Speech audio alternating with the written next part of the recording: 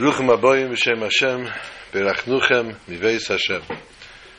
Someone's got a problem with the video. There we go. Okay. Whoops.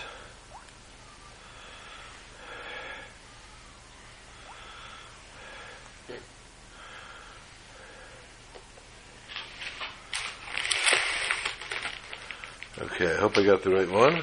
Are you connected? No, you're not connected. Okay, let me connect you via the other way. Why does my camera keep going off?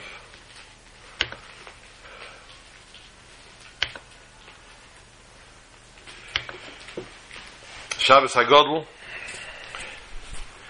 Parshas Tzav, and next week is Pesach.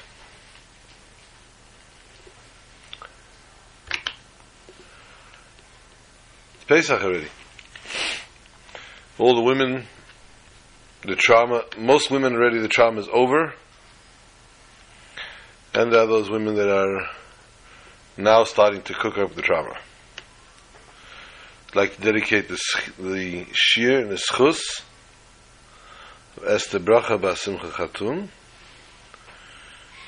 Should have an easy delivery, Me'etz Hashem. All should go smooth, and all women of the world, all Jewish women, should merit this very year to cuddle their own child.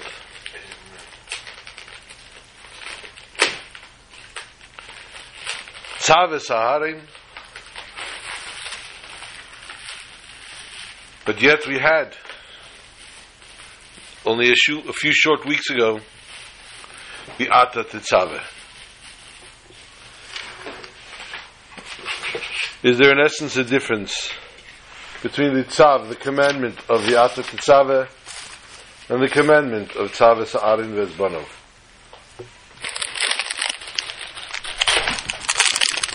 In the Ata Tetzaveh, we are still dealing with the Mishkan, still dealing with the vessels of the temple, of the tabernacle. Here we are now turning to the service of the sacrifices which are to be brought in the temple. It's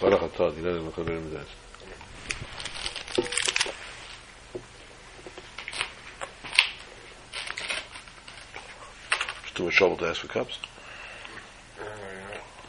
Good.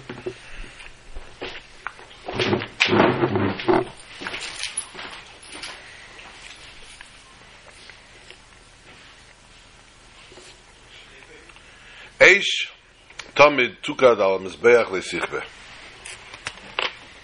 A flame, a constant flame, must burn Leisichbe. You may not extinguish it.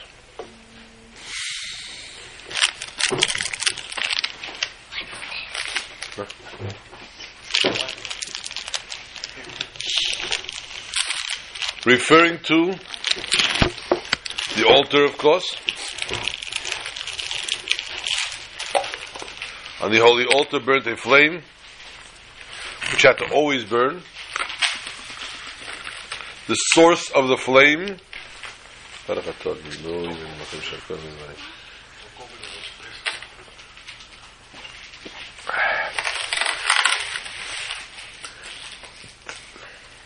A flame from above, the shape of a flame, of a lion on top of the altar, and all the other different explanations, midrashic, kabbalistic explanations of this wonderful flame.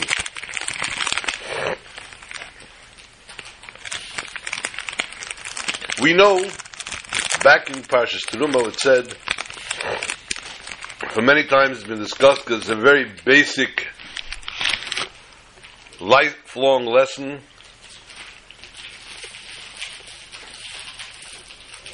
of the Asuli Migdosh V'Shachanti B'Seicham.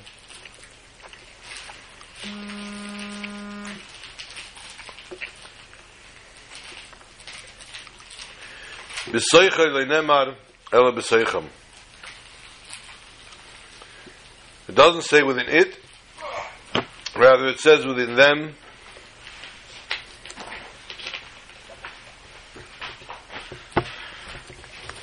the Hasidic teachings explain, B'seich kol echad v'yechad miYisrael. Don't go anywhere out of there. Right here, sit. Don't take food out of here, please. Eat gesundheit, but not out of here.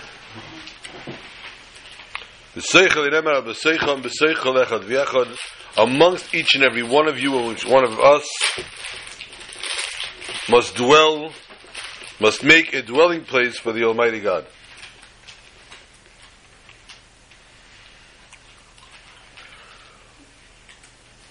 The tabernacle, as a whole, had the temple, had the Shekhinah rest upon it.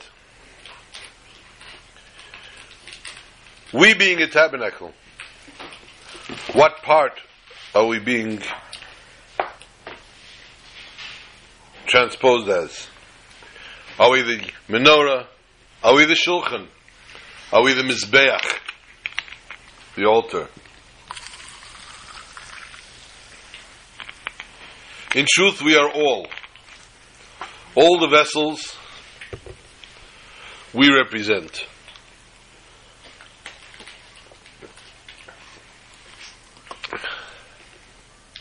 And thereby, each time a commandment, each law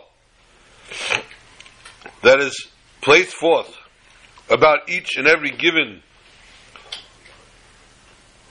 vessel applies to us.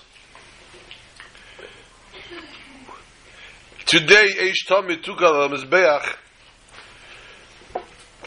we hear Tamid when we walk into a shul. Where do we hear the Tamid? Refers to the Ner Tamid, the candle, the constant candle that burns usually above the Ark, above the Aron Kodesh. Almost every shul has one.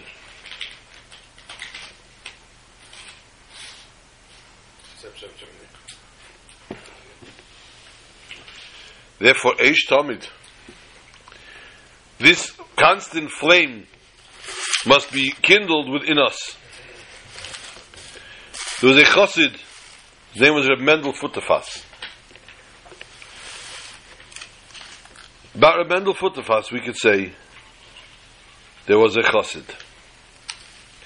For Mendel Futerfas was a true, driven chassid. Mendel Futerfas was imprisoned many times for being a chassid. He sat in solitary confinement in Siberia for being a chassid. And we even spoke about Reb Mendel many times before.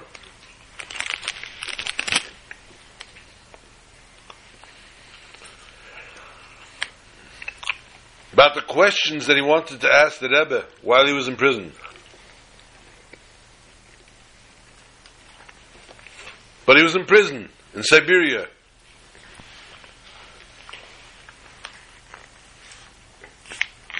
$60, $70 years ago, it was highly unlikely that he could email, text, or tweet the Rebbe the questions.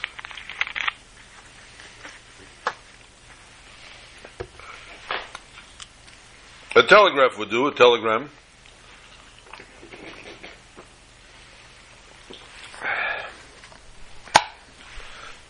Nobody in the Siberian prison was giving that either.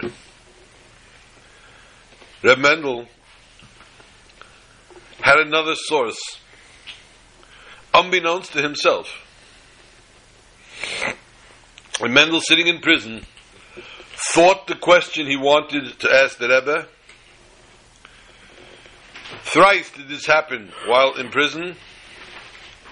And when Reb Mendel was freed from prison, upon arrival back at home in Russia, his wife presented him with 3 letters from the Rebbe, each letter answering the questions that he had posed in prison.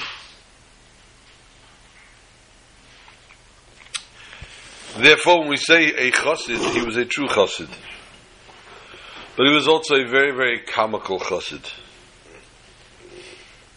Ivdu as Hashem b'simcha. For a man that been through what he had been through, you would definitely imagine him as a morbid, high-strung fellow. That Mendel had a phenomenal sense of humor. And he used the sense of humor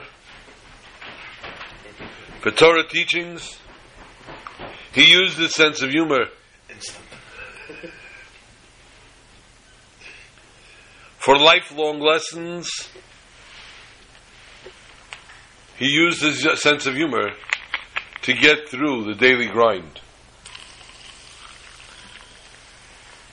When Mendel was in prison, on the rare occasion the prisoners were able to talk to each other. Mendel most of the time was in solitary confinement.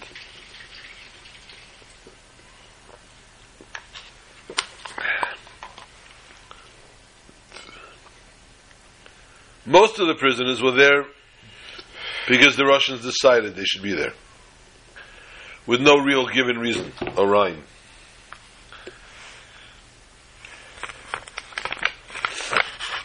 One such prisoner said in his life, in his lifetime, before being arrested, brutally thrown into prison,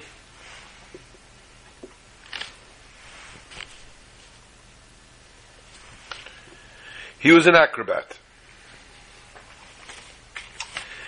In his acrobatic act, he was a tightrope walker. Now, I'm sure everybody is familiar with what a tightrope walker is because we tightrope walk all day long. Yeah, every time we talk to you. Every time we do anything in life, we are walking on a thin rope and not knowing when we're going to fall off the other side. For Reb Mendel, give me a paper towel, please. For Reb Mendel, this is not a novel idea, but a quite strange and awkward idea. Was fehlt dir Ruis? He would ask. What are you lacking to walk up on a rope extended, who knows at what height,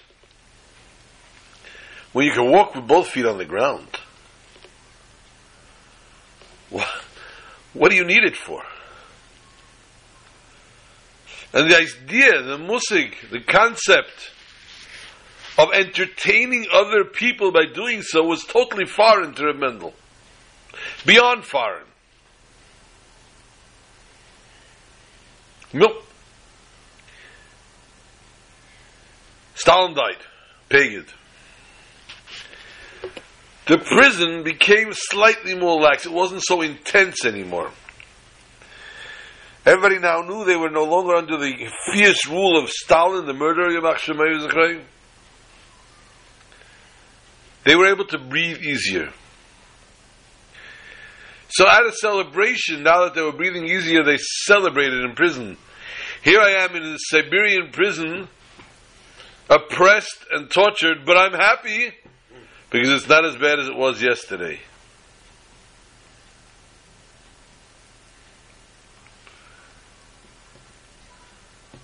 Today we could eat leftover, the fellow that comes into a restaurant that couldn't afford a meal nebuch. And he says to the waiter, I have no money. So the waiter says, so what do you want from me? He's like, please, I'm going to die of hunger. So the waiter was a sharp man, and he looks at him and he says, sir, you have no money to pay for your food? He says, no. So would you mind yesterday's soup? He says, of course not, I don't mind yesterday's soup. That's fine for me.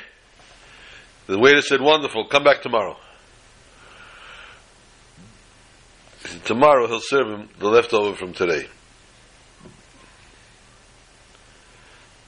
Reb Mendel could not fathom what pleasure these people would derive from this.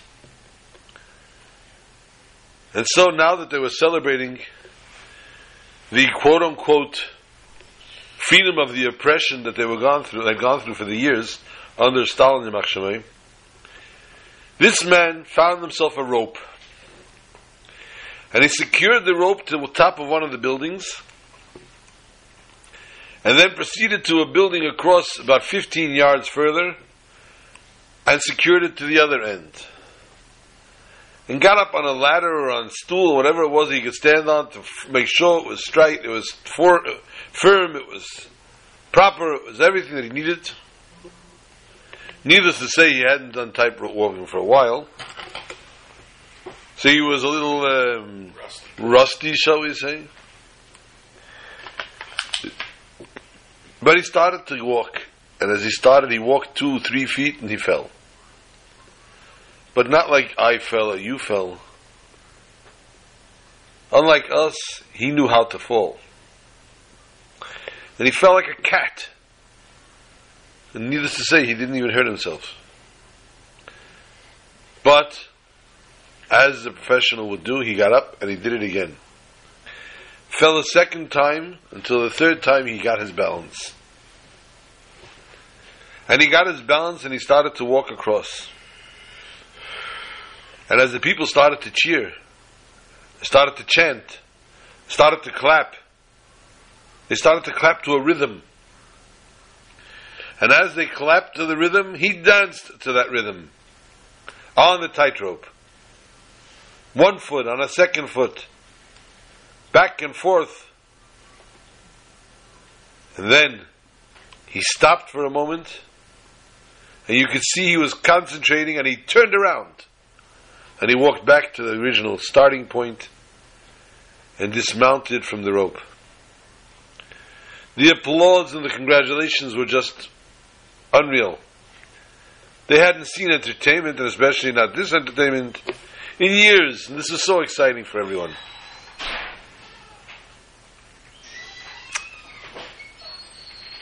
But for Reb Mendel, there was a question. Why? Who's coming? Nobody? They're in Israel. For Reb Mendel, it was a question. Reb Mendel's question was, Was hab ich das gedarft sein? Why did I have to see that? What was the Almighty's message to me from observing this act? So Mendel walked over to the man to congratulate him, and the tightrope walker says to Reb Mendel, "Nu, Rabbi, now you understand what a tightrope walker is. Are you impressed now?"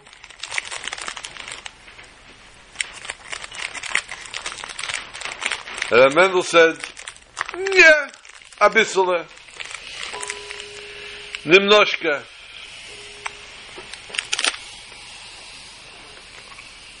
Reb Mendel, he says, "I'm going to reveal to you my secret.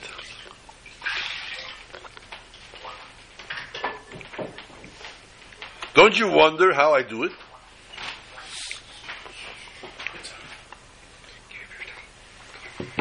How I get across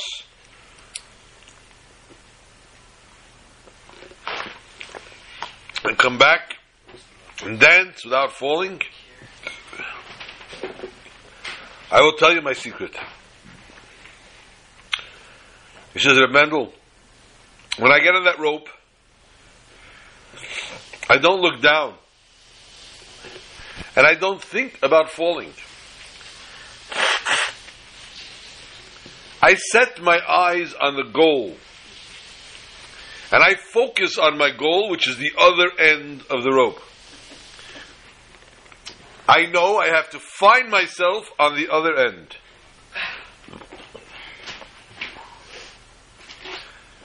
Hence, I march myself across, concentrating only on the other end. But," he says to Reb Mendel, "do you know what's hard? Turning around. Turning around to come back is the hardest part. But Shemu, why? Because now I am totally not only distracted from my goal, I am totally disconnected from my goal. My goal was to reach that side. Now, by coming back away from my goal, I'm totally disoriented.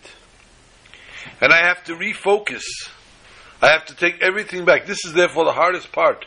When I turn around to go back and leave this goal and make myself a new goal. Said Reb Mendel.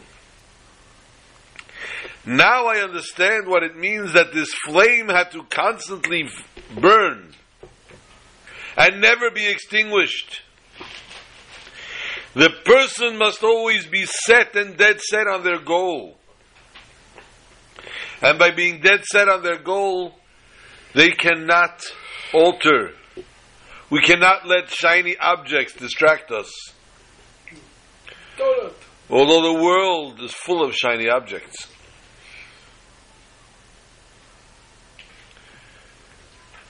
For those who don't know what this symptom is called, it's called ADHD. So the psychologist was trying to explain it to his patient, that the patient never has ADHD. The patient said, "What is it?" So he told the patient, attention deficits, and all of a sudden, the patient looked to the side and said, "Hey, donuts!" So that's how the HD came into the ADHD. The focus must stay. The goal that we have is to bring Mashiach. The most famous song in English has got to be almost 50 years old, at least. I don't know if it comes before that. I don't know what the source for it is. The song is known as "The Little Bird is Calling." And "The Little Bird is Calling" is a song, a parable of the holy Jewish nation being compared to a little bird, waiting for the eagle to save her, and the eagle being Mashiach. This song was composed, like I said, decades ago, and yet today, the today and age children all know this song as well. Ironically, out of all the songs that have gone throughout the generations, have come and gone, as we say, this song majestically still rings and resonates throughout camps of all different walks, not just only Chabad camps, but other camps as well.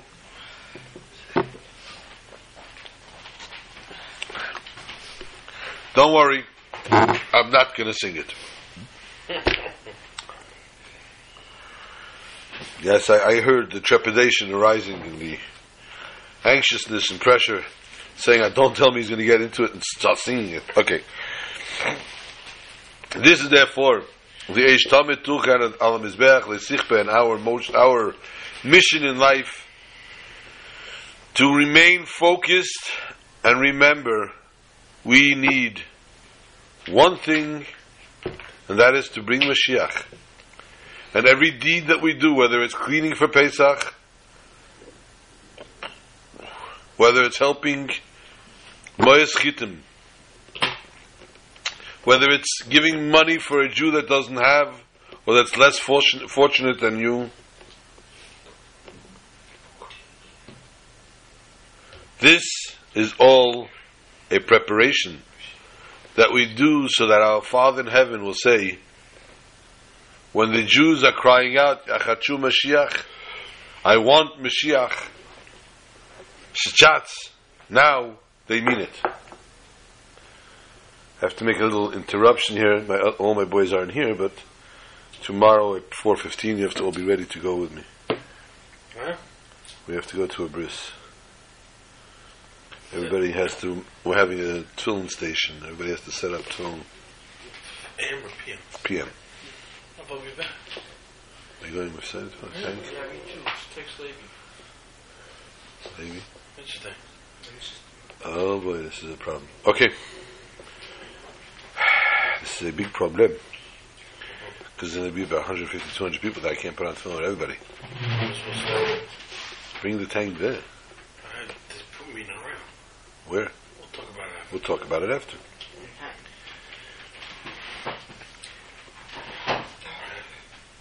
We are now entering the last stage, the last phase, or the last year before Pesach. I anticipate, Miat Shem, I hope that next Wednesday night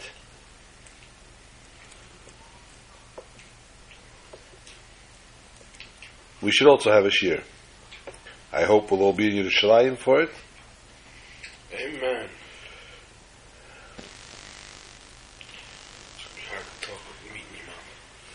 It won't be chomping on the Pesach already by Wednesday night. Then we'll be taking toothpicks, getting it out of our teeth. The next Let us go a little bit into the Pesach. There's a Mishnah, Masechtas Pesachim, 116, side 2. And the Mishnah reads, and this is said in the Haggadah, B'chol do'er v'do'er chayev adam li'eres es atzmei, ki'ilu hu yotza miMitzrayim. Each and every generation, a person has to see themselves as if they are now leaving Egypt. Remember leaving Egypt? Sure you all do, because we're all done it. It wasn't so long ago. I remember. Definitely. It was the year 2448. I remember it like yesterday. We are now in the year 5773. It's a couple of thousand years ago we left Egypt. And yet each and every generation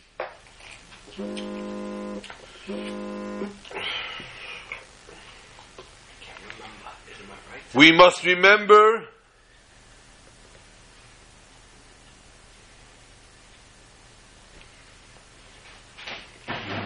and we must think and consider ourselves as we are leaving Egypt now. How hard is that? Really, how hard could that really be? How do we take such a thing?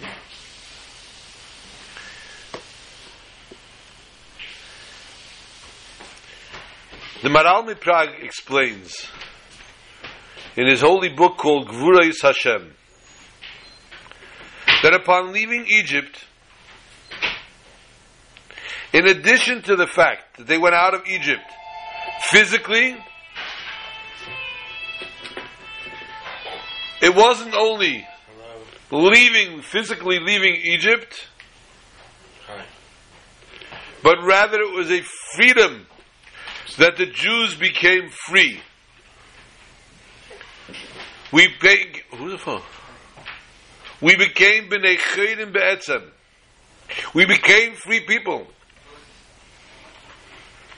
And he writes that after the Almighty took the Jews out of Egypt, He gave them the concept of freedom.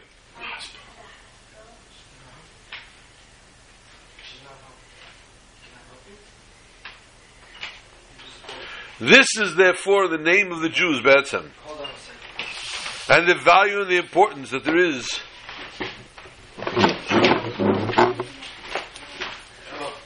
that we are ultimately nullifying the exile. So therefore we find from then on that the Jews leave Egypt. A Jew can no longer be a slave. And that's why the Torah tells us that if a slave has to be sold, if a person has to be sold as a slave, he's only allowed to work X amount of years. And if he says, I want to stay a slave to this person, he's punished for it. Because the concept of servitude only belongs between a Jew and God. A Jew in himself has to be always a Bnei Chayrim. And the Alter Rebbe explains in the Holy Tanya that it's in essence totally against the nature. To be able to be Niskayim, to be able to complete this. And not to become nullified. We need that the Almighty renews and rejuvenates this miracle on a constant basis. If God forbid for one moment the Almighty takes away that concept of freedom that He granted us when we left Egypt, or any other miracle that the Almighty does on a constant basis, if Chas v'Shalom the Almighty takes it away for 1 second, the whole thing becomes nullified. So according to this, since this inyan that the Jews are b'nei chayrim be'etzem,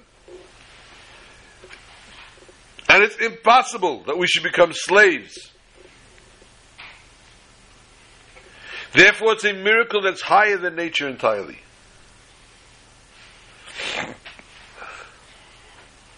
And we can understand in our mind's eye that this miracle is on a constant basis being renewed.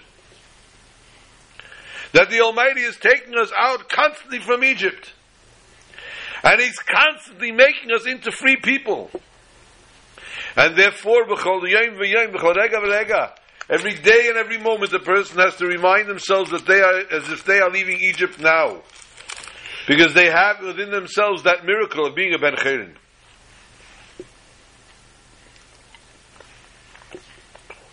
Let us focus a little bit on the Seder.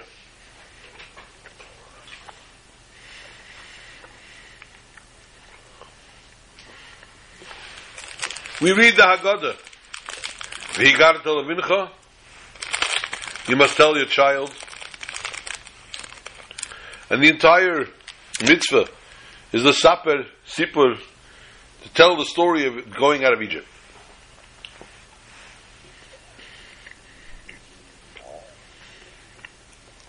During the recitation of the Haggadah, we make mention there are 3 things. Without them, we are not doing the mitzvah.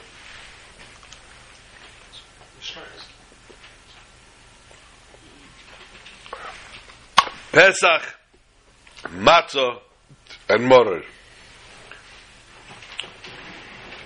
When we say matzah and morer, we have to show the matzah and the morer. There are those that have a custom when they say Pesach to point to the Zraya on the Kaida, which is supposed to, in essence, represent the Korban Pesach. Chabad, we don't do that because it's not the Korban Pesach. How come we don't eat it? Definitely can't eat it because we're not allowed to eat Korban Pesach out of it's wrong.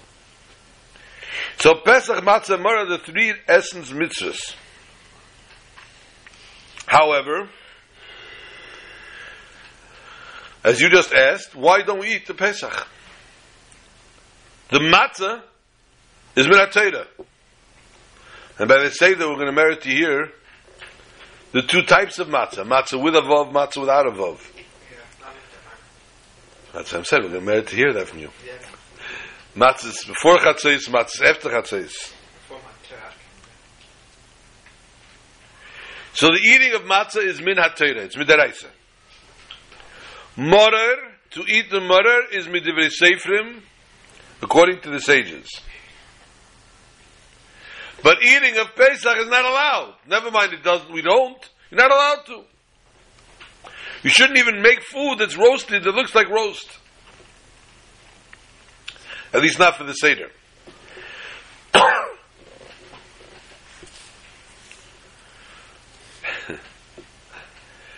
And we told this a million times, the same joke, of the holy man that used to cut his nails every time on Erev Shabbos after he came out of the mikveh. And when he was asked what the spiritual intent behind doing this, when he comes out of the mikveh, he said there's no spiritual intent. They said, so why do you do it every week consistently this way? He says, so my nails are softer after the mikveh. Sometimes there are practical things that don't necessarily always have to do Kabbalistic. Is this thing washed? The bulbs are over. We're looking at different foods, different properties of food. Matzah is bread. Person can't officially live without bread. The Pesach was meat, beef. Meat is only eaten when people are very wealthy. When there's plenty in the world, you eat meat. If God forbid there's a famine, there's a halakha, a person's not allowed to eat meat, even if he can afford it. But if there's a general famine in the world, a person should not eat meat. Because now the world cannot eat it.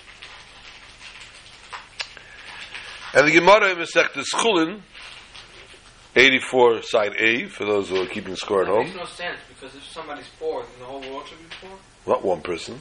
Famine, everybody. Yeah, but if the whole world is poor? Then the Torah.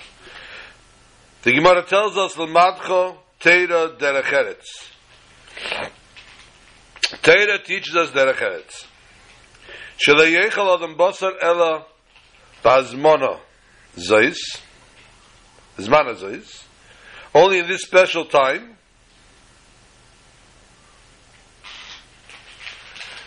Which means, says Rashi, not to eat it when the people are poor. Not to constantly eat meat. Marar is bitter, but it's in the vegetable family.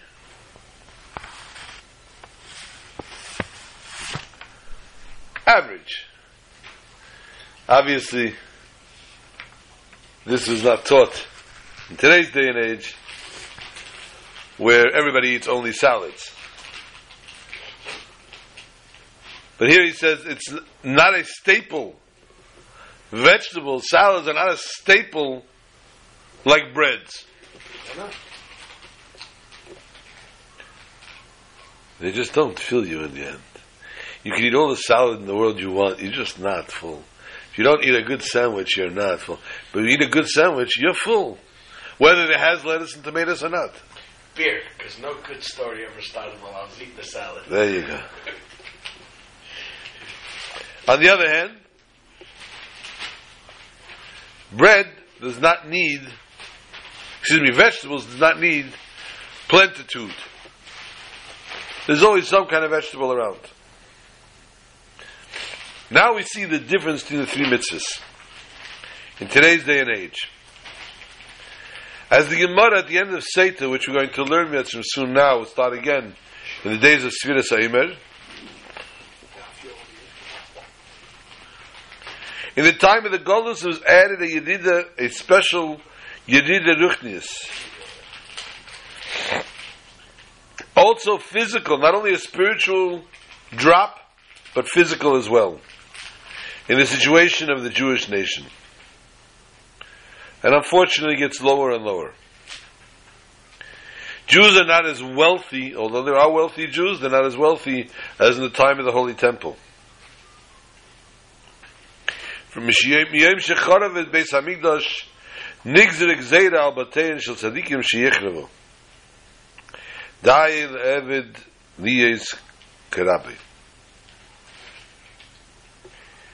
Gemara in Brachos 58, side 2, tells us that from the time that this holy temple was destroyed, a decree was placed on the world, on the house of the tzaddikim, of the righteous, that wealth did not reign in the house of the righteous. And it's enough of the servant, the student, not to supersede his master.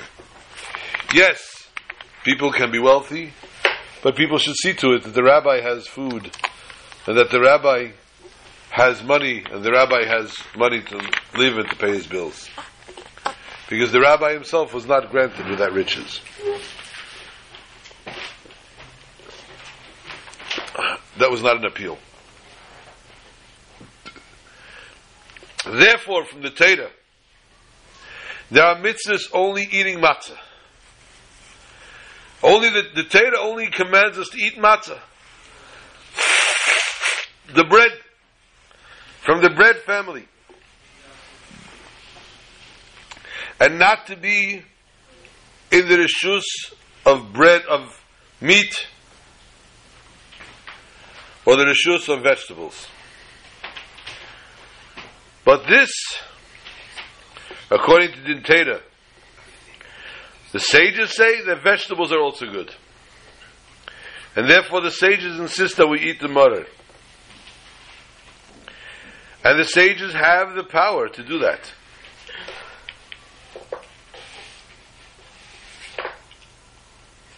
It says romaine lettuce.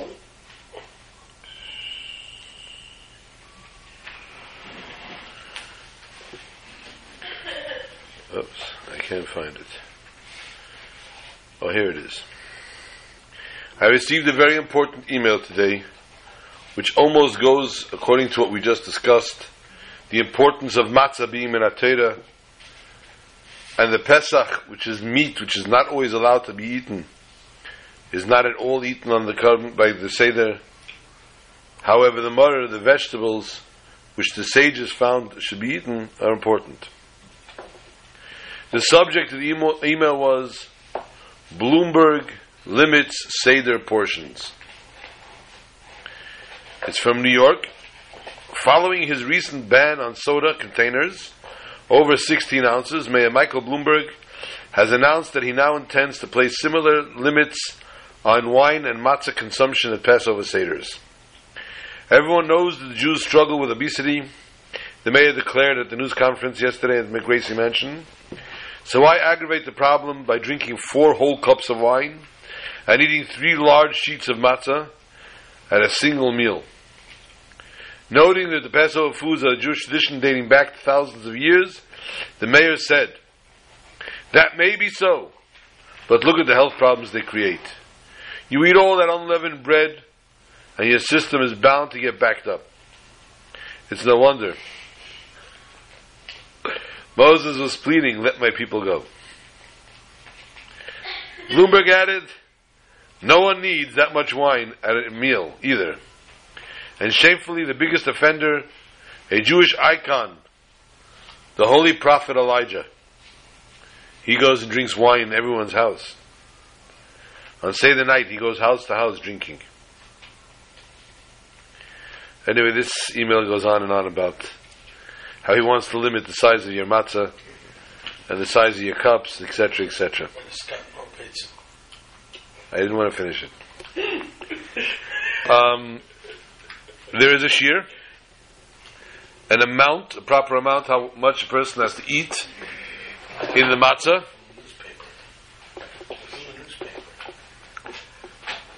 And how much a revius of wine is, a minimum.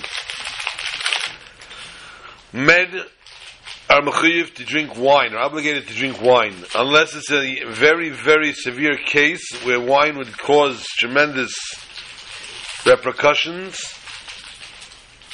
Can the man then try to improvise? In days of yore, we drank only Malaga wine, which is like 12-13%. Was sweet and heavy like a truck. And it took who knows what to get us up off the table.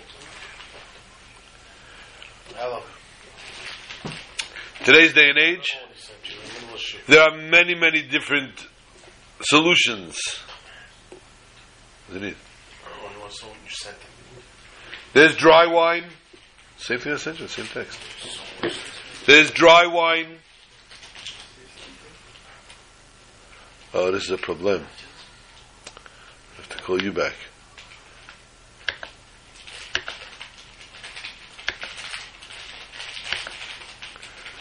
Besides the dry wine, there's lower alcohol wine. There's a Concord Cal that Kedem makes that's literally like water.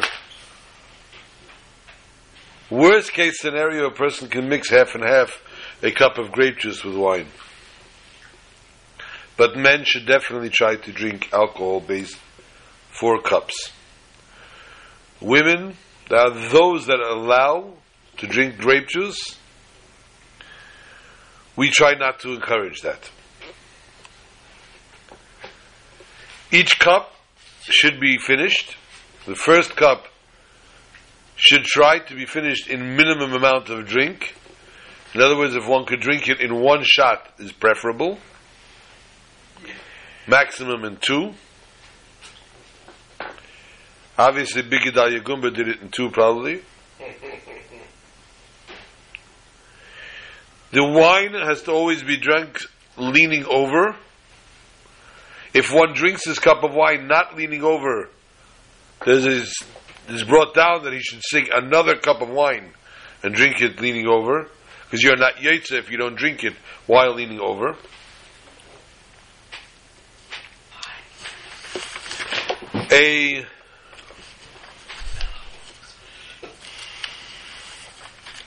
The matzah, there are 3 matzahs in the kaida. The Kohen, the Levi, and the Yisrael. We spoke last week.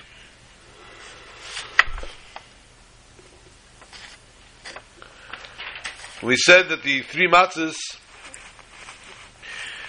the Levi is broken for the Afikomen in the beginning of the Seder. Tradition has it that the youngest child is given the Afikomen to hide. We don't want the child to steal. We don't want to teach them stealing. They put the Afikomen away, and then they claim a prize. But you have to make sure that we know where it is, so that in case the child falls asleep, we'll be able to find our Afikomen. My grandfather, Vashalom, I remember, did not play with the shenanigans. If we did not want to give up the Afikomen unless he promised something very valuable that he did not think he would give, he just took a regular piece of matzah and ate that. He said, I'm going to eat matzah now. Consider that my Afikomen. You're not blackmailing me. We gave up. And we got what we wanted anyway. Zaidi made us laugh. Where's the Relea? You text him? Oh, you can't. Text it from my phone.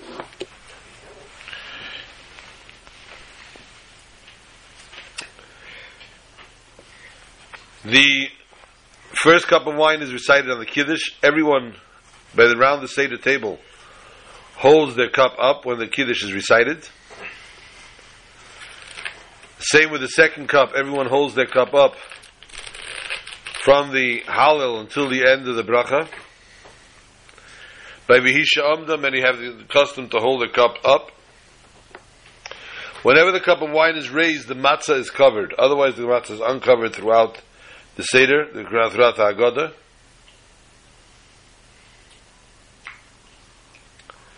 Pouring off by Dam Tzvardea. There are those that have a tradition to dip their finger into the wine by each makkah. Mini Chabad, we pour off from the cup into a broken vessel, a chipped vessel, and then that wine is spilled out somewhere where nobody's going to walk. From the neighbor.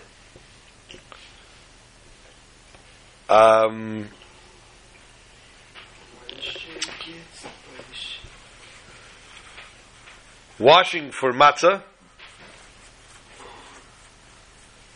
We make a bracha, Hametzi lechem min haaretz, and al achilas matzah, prior to eating the matzah. We must eat an entire kazayas, preferably not to swallow until you have the whole kazayas in your mouth. Which means keep biting into it and keep chewing, so that you can accumulate as much as you can in your mouth. The matzah as well has to be eaten leaned over. The morer, of course, is not eaten leaned over. However, the kairach, the hill sandwich as we call it, is eaten leaning over, even though it is morer and matzah.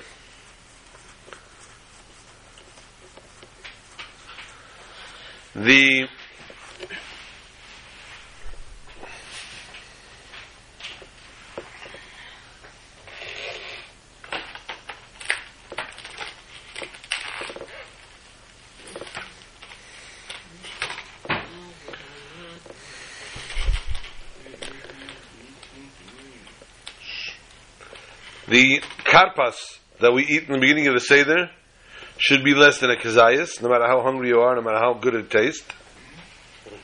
For those who dip nice fried potatoes into the salt water and tend to make a meal of it, it's not acceptable. One should eat less than a kazayas of potatoes or onion, whatever they choose to eat for karpas. When you make the bracha be'er pi'adama, you have in mind later you're going to eat the marar. The marar, as we spoke just now, is also a vegetable, and therefore we have in mind, since we make a bracha al achilas marar, on the eating of marar, we have in mind as well from the be'er pi'adama that we made prior.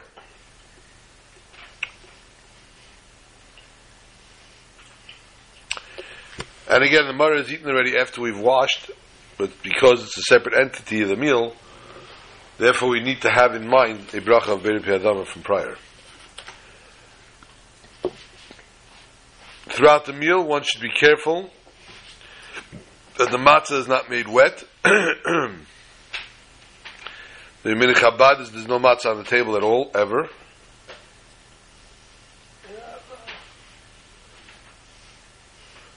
We have several plastic tablecloths in case the matzah is eaten. After the matzah eating is finished, we take off the tablecloth, the top one, so that the rest of the next tablecloth is for the rest of the meal.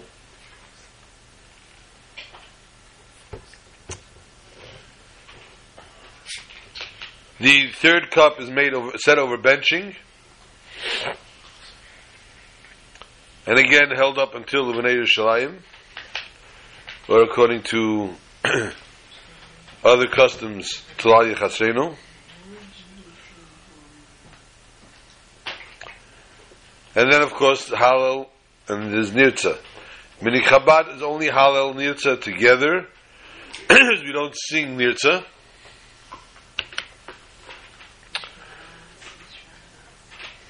We don't sing the traditional Echad Mi'edeyas, Chad Gadya, etc. But more importantly, we don't sing the famous song of Chasal Siddur Pesach. What is going on here tonight? We don't sing the Chasal Siddur Pesach.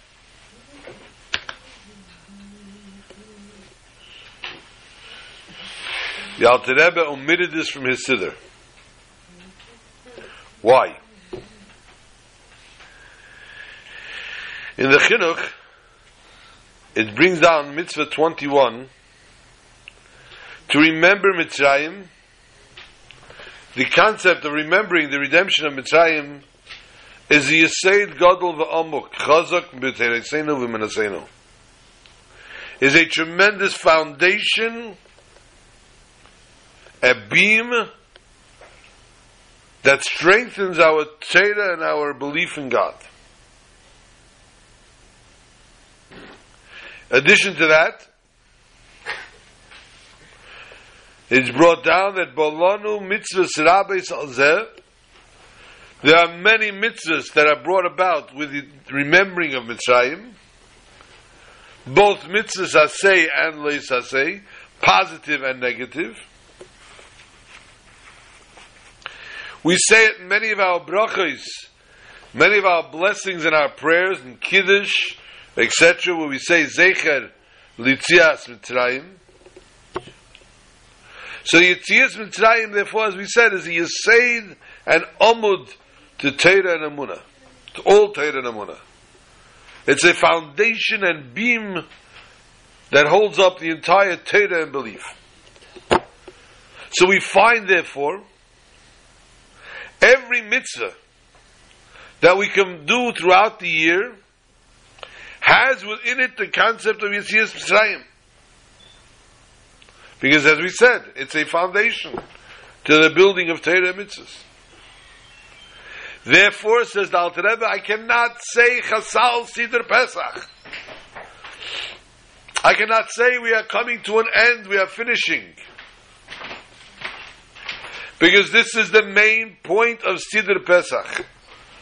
The main point of the Siddur Pesach is to remember and to talk about, thank you, Yetzias Mitzrayim. See, we made an appeal, it looks like. And this concept of talking about Yetzias Mitzrayim is never ending. And because it's never ending, therefore, the Alter Rebbe did not hold of writing it in his Haggadah, in his Siddur, and we do not therefore sing it. Unfortunately, this year is not a staple to your belief, not a foundation to your beliefs. It's just something that's very important to keep up as a Kviyas Itam Latera. And therefore, as a Kviyas Itam Latera, it has to be an hour and only an hour. And we're only limited to that hour. On the second night of Pesach, remember that we start the counting of the Eimer. We begin the counting of the Eimer.